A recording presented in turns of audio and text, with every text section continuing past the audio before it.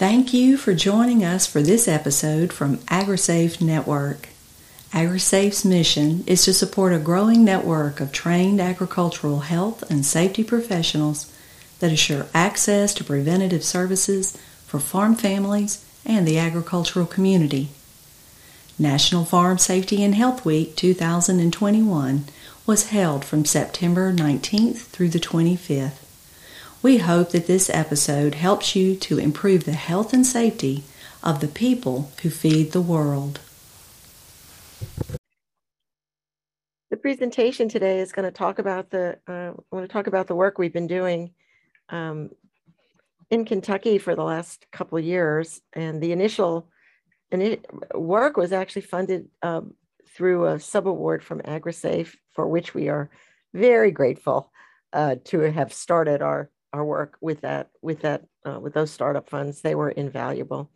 And I'm going to talk about developing and implementing a pilot agricultural community suicide prevention program, specifically targeted for farmers and farm families. The problem as we see it is that farmer suicide in rural communities was for many years not even discussed. And even though the agriculture industry is considered one of the top occupations that has among the highest percentage of deaths by suicide, one of the issues, of course, and we'll talk about it a little bit later, is that obtaining data on these kinds of events are very difficult in any situation. And then when we have an industry that is farming is by nature very hazardous, and it would be very difficult to tell if something was an event of self-harm or an actual accident, if that were an injury event, if that were actually the case. But key factors that contribute to these high rates of stress and therefore contributing to suicide include financial losses, chronic illness or pain, a sense of work-life imbalance. It's very hard. We've all heard that phrase, when you work at home, you never leave your work. And that's become true in the age of COVID for sure, but farmers and work on the farm has been in that situation since farming began. Physical and social barriers that access mental health services are also a huge issue in sparse rural communities, both for physical lack of access, and there just aren't that many services, but social stigma associated with seeking mental health service. I had a friend of mine who said she had to park her car all the way at the end of the street to go down to just get services at the local mental health clinic. And I think that is very emblematic of the kind of stigma and issue that smaller towns can experience. Ag communities and agricultural occupations are vulnerable to circumstances that really are out of their control. Unpredictable weather patterns, falling market prices, labor shortages, those levels of uncertainty really contribute to high levels of stress. A 2008 study described the epidemiology of farm suicides in 3 southeastern states over a 9-year period from 1990 to 98. Over that period, there were 590 deaths related to suicide in the states of Kentucky, North Carolina, and South Carolina. That's a high percentage and a high count attributable to suicide.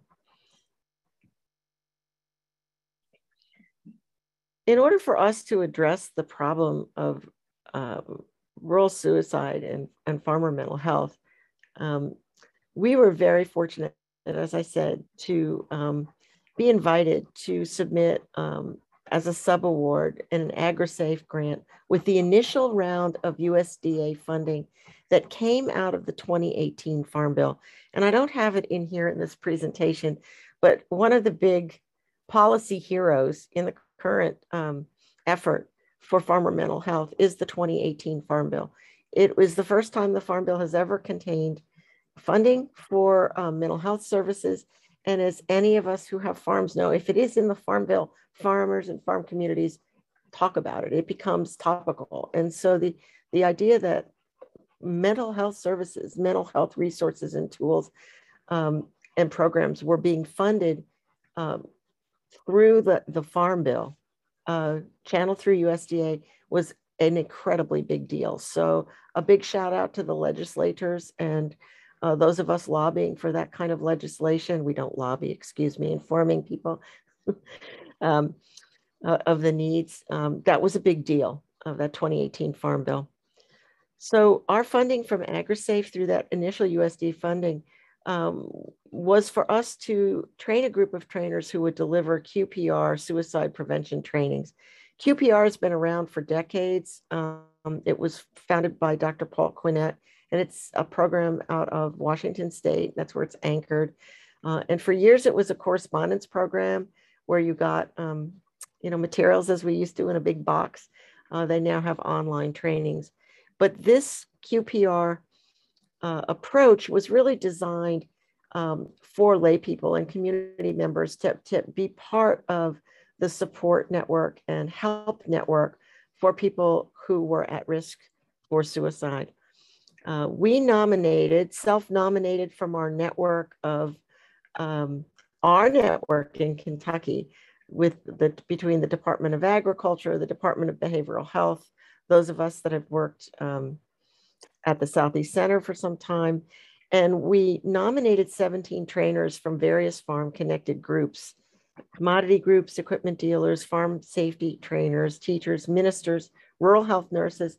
The idea here was that we really wanted to engage a group of trainers who have daily contact with actual farmers and farm families. We didn't really kind of want to go the agency route or academic training route or so forth. We really wanted a community-based, farmer-connected core. This group of 17 obtained their credentials as QPR trainers, and each in exchange for our paying for the training, they had to provide 2 trainings to their constituent stakeholder groups.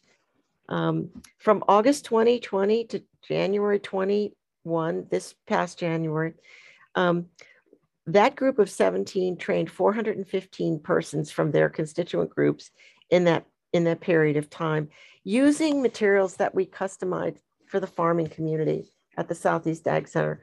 The QPR training is very good for helping people to be able to talk about a difficult topic, how to raise these questions, and for the final outcome of actually getting a person to treatment, getting them to a counselor, having them call a hotline. The refer piece is really an action-oriented piece, and this is one of the things we really liked about it, actually.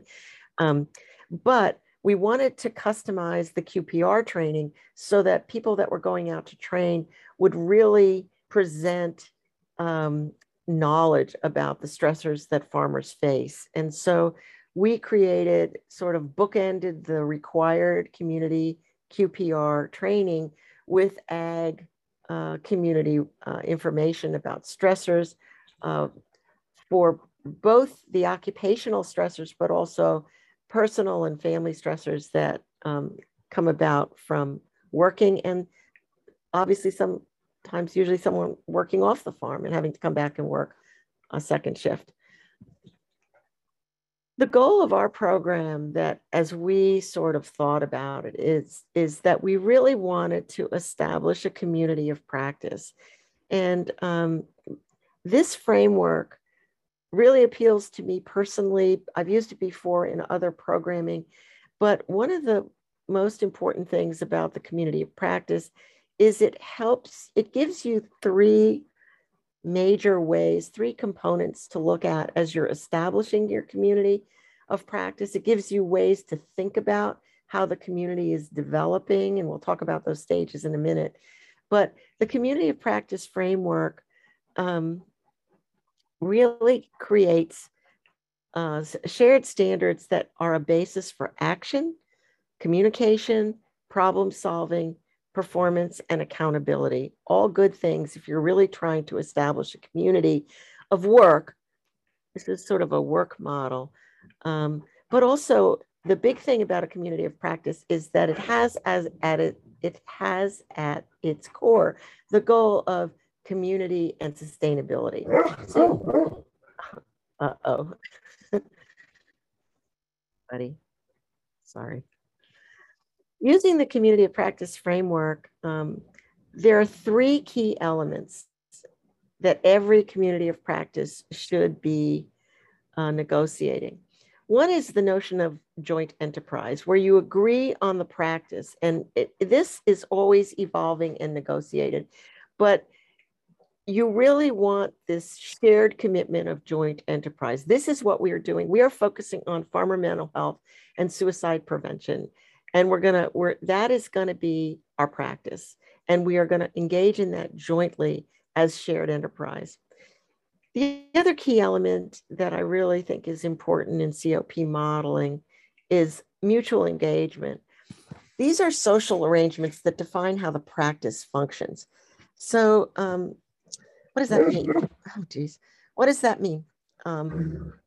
These are talking about the social components of the community that will define how the practice is going to be implemented.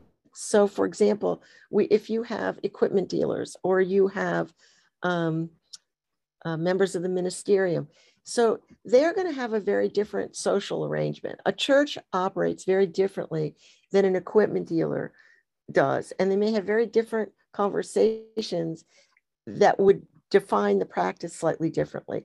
For example, at an equipment dealer, you may have conversations that are happening out in the equipment lot or over the counter when someone comes in for parts or whatever, where in a church, you might have these important conversations or issues come up, after church, at the social hour. And I know those have been severely limited with COVID, but just the social arrangements of how the various people in these different communities define how the practice will actually play out. So mutual engagement is important, but it's also something that customizes how the practice is implemented. The third element that I think is super important, and it really is in our situation with QPR, is the idea of a shared repertoire and what those repertoires mean. And these are the artifacts, routines, styles that evolve the practice over time. So again, that we're communicating in groups with folks that are equipment dealers or with members of the ministerium, rural health nurses, ag professionals, extension agents. All of these people have been trained by us, but the shared repertoire really evolves over time when the equipment dealer shares how they are having QPR conversations with the minister, with the ag safety professional, so that we get a sense of how the practice is evolving. And this all becomes part of our shared repertoire of practice. This is a community of practice. We have practices and routines, and even the artifacts. What kinds of materials are you using? We've created an artifact at the Southeast Center in terms of enhancing this QPR training. We have flyers that are created to announce. It's interesting to see how differently the equipment dealers are announcing to their constituents their trainings as opposed to rural health nurses, for example. But all of these get shared among the group, and these all become things that become part of our repertoire, part of our practice, how we do things that are in our repertoire of tools and resources. For joint enterprise, one of the things we really have learned has been very effective is the recognition of the really unique needs of farmers and understanding and appreciating farm culture. Those of you that work with farmers know that I think generally it is not unusual to hear farmers that they feel very underappreciated for the work of farming and for the work that they do.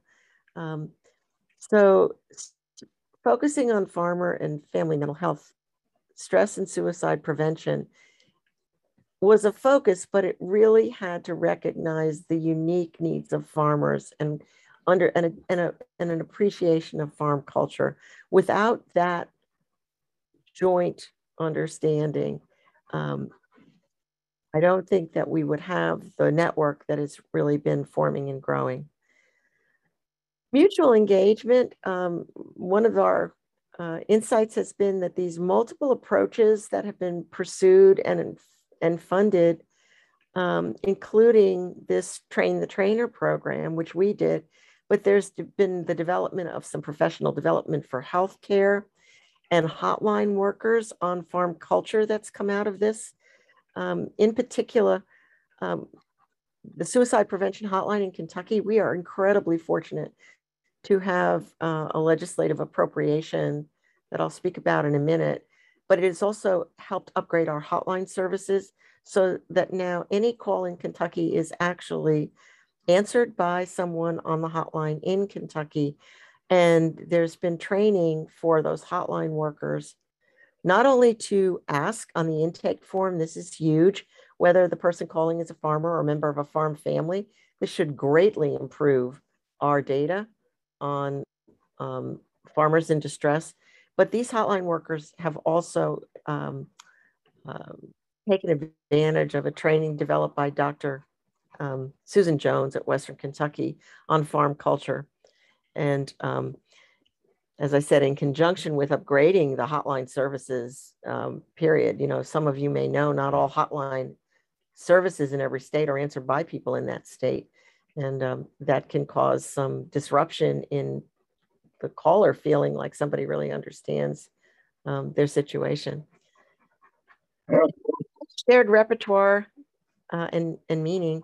Products developed included this QPR for ag community, as I mentioned, inclusion of farm connected identifiers on hotline call, the development of this farm culture.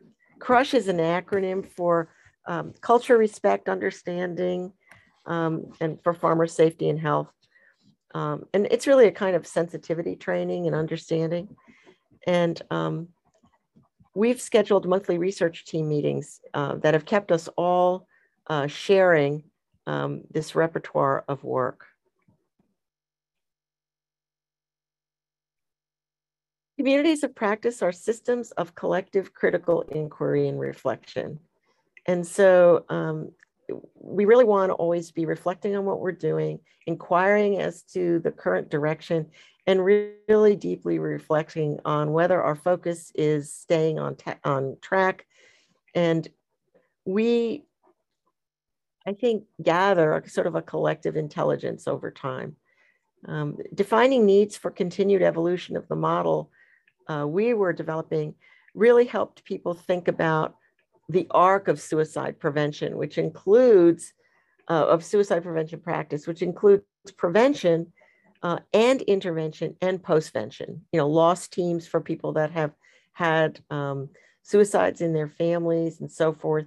But we're really trying to develop a community of practice on this arc of suicide events in the prevention, intervention, and postvention stage. So again, as I mentioned, our work continues with funding from 2 legislative appropriations. Continuing education support from our Ag Center and the Kentucky Department of Agriculture. I can't believe I have to let my dog out of this room. I'm so sorry, folks.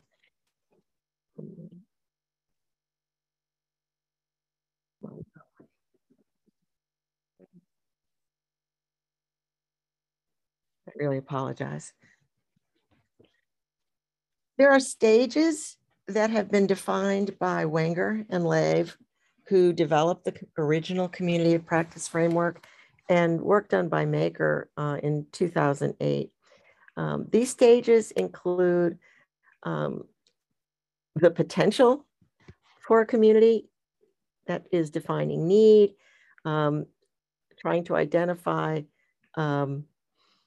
other elements and communities that might be involved in your community of practice, coalescing, which is moving toward practices, convening the right groups engaging people who may not have originally been in your group, but building that community as it coalesces.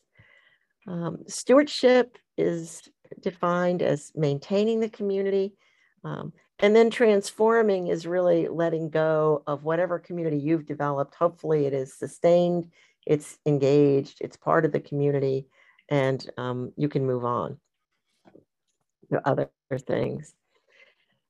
As a community moves from these stages, members start building trust, exploring opportunities, and there will be an increase of energy and more focused goals and outcomes.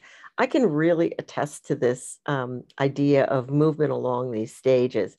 In the 2 years that we've been at this, or coming up on 3 years actually, that we've been at this since the original AgriSafe grant in 2018-19, there have been just increased energy of all the way from the legislative support that we've been so fortunate to have. We have a champion in our legislature, Representative Brandon Reed, who has championed this cause, amazingly sits on the Appropriation Committee, which is not a bad thing. But as we have gone through these stages where we have this loose network of people with similar issues and needs, starting back at 2018, farmer mental health has been something people know is problematic, but not something most farmers or farm families were willing to talk about. And then discovering this common ground and preparing for community was something that was happening really right there with the Farm Bill. And I think in 2017, 2018, people were starting to become very concerned about farming communities, mental health, lack of services. How could farmers be better served? And conversations were starting to happen in farm groups, in farm credit groups, Farm Bureau, various commodity groups. I have to give a shout out to Mr. Dave Maples, who heads up our Cattlemen's Association here in Kentucky, who was one of the first people to, when we do our needs assessment conversations each year, one of the first people to tell us back in 2016, 17, I'm getting a lot of calls about depressed farmers and farm families that are really worried. So this is a relatively new phenomenon, but we're, this potential between the potential for need for a community, and then it starts coalescing and coming together. And this was definitely one of the things that came out of the AgriSafe funding was, and the 2018 Farm Bill. Members start coming together, and there's this notion that we need to build a group. We need to build a community that has as its central practice addressing farmer mental health, and in our case, suicide through QPR. The community starts taking charge of its practice, and it grows.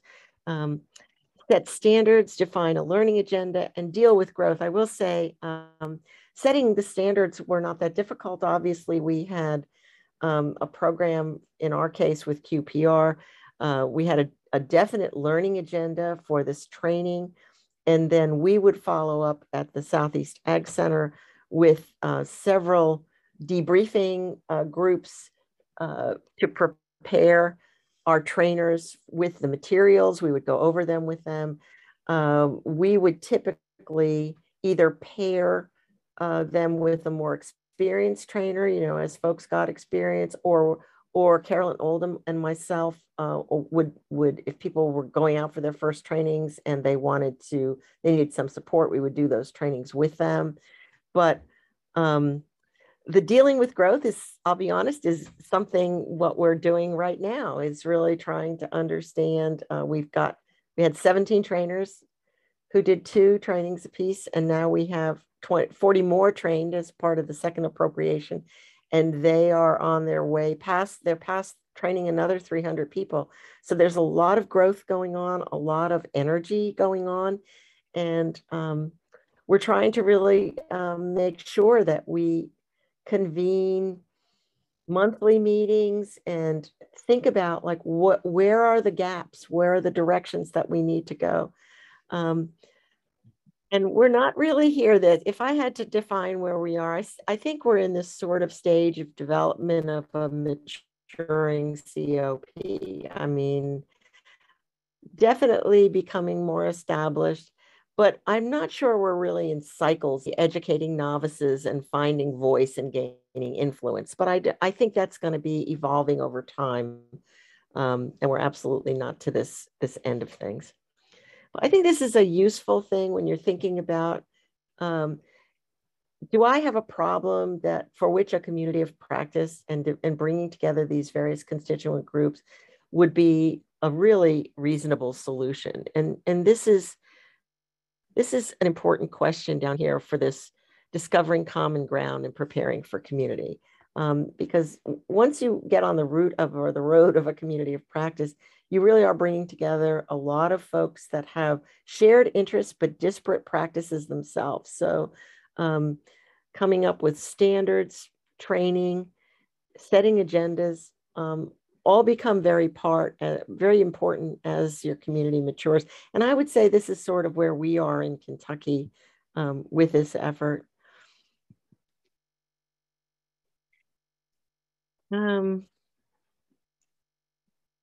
Challenges going forward, as I said, setting standards and bounded practice it's important. One of the things that we're challenged with, which has really just sort of happened in the last couple months, is that this dealing with growth. For example, the whole first cohort of trainers did their two trainings, and some of them are coming back and saying, we want to do more trainings. Do we need to be engaged with you all at the Southeast Ag Center? We are collecting data. We have a research project. That's one of the questions we have for them. Do you still want to be involved in our research? That's something for them to consider. And what is our relationship to our core team and the funded activities we have?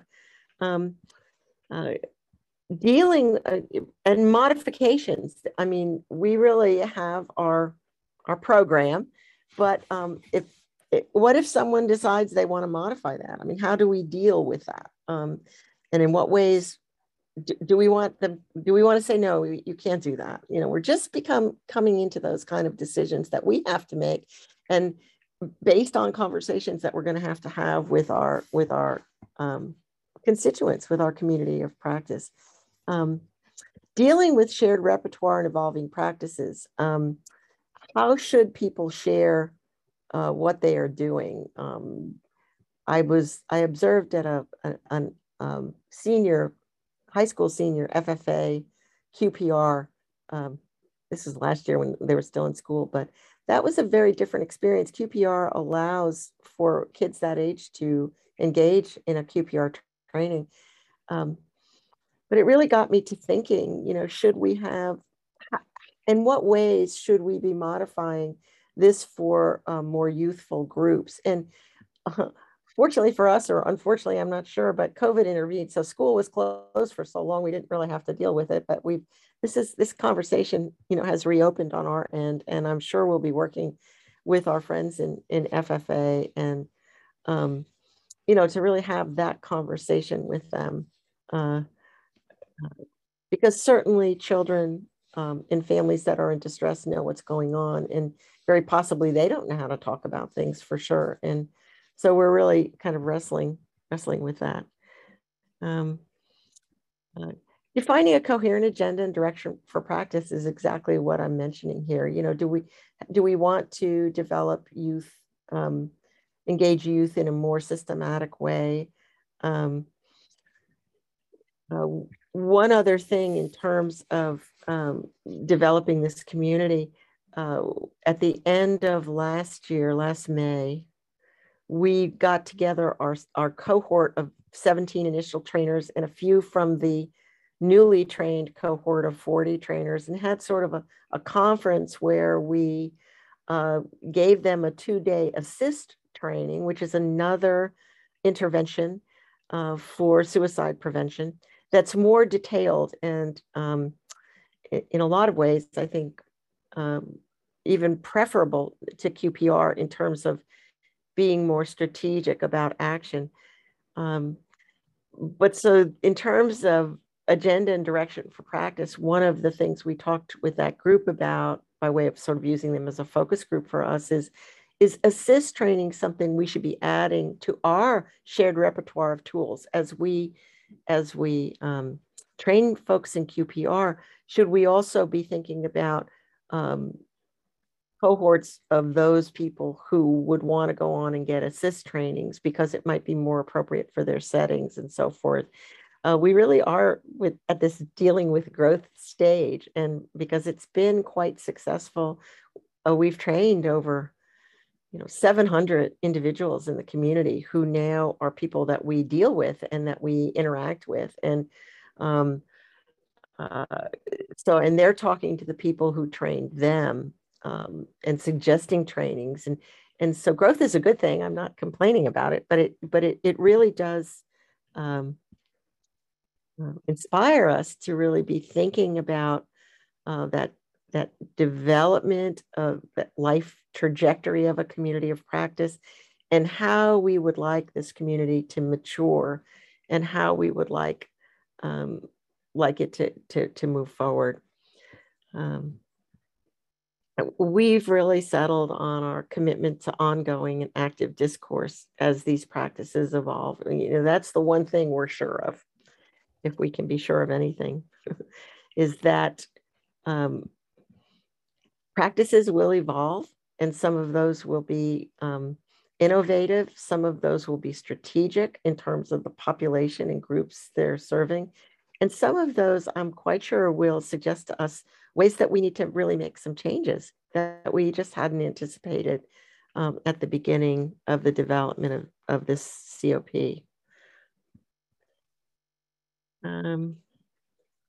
Sorry. That's what I had to present for today. I see.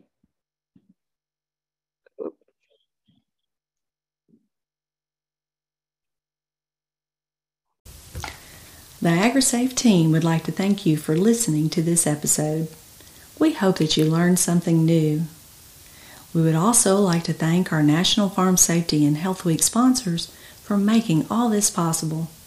The 2021 National Farm Safety Health Week sponsors are the Ag Health Central States Center for Agricultural Safety and Health, High Plains Intermountain Center for Agricultural Health and Safety, the Northeast Center for Occupational Health and Safety, and the Southwest Center for Agricultural Health, Injury Prevention, and Education. We appreciate these organizations' generosity and dedication in helping us to make the National Farm Safety and Health Week webinars possible. To access the resources and full recording of this webinar, please visit AgriSafe Learning Lab, which can be found at agrisafe.org.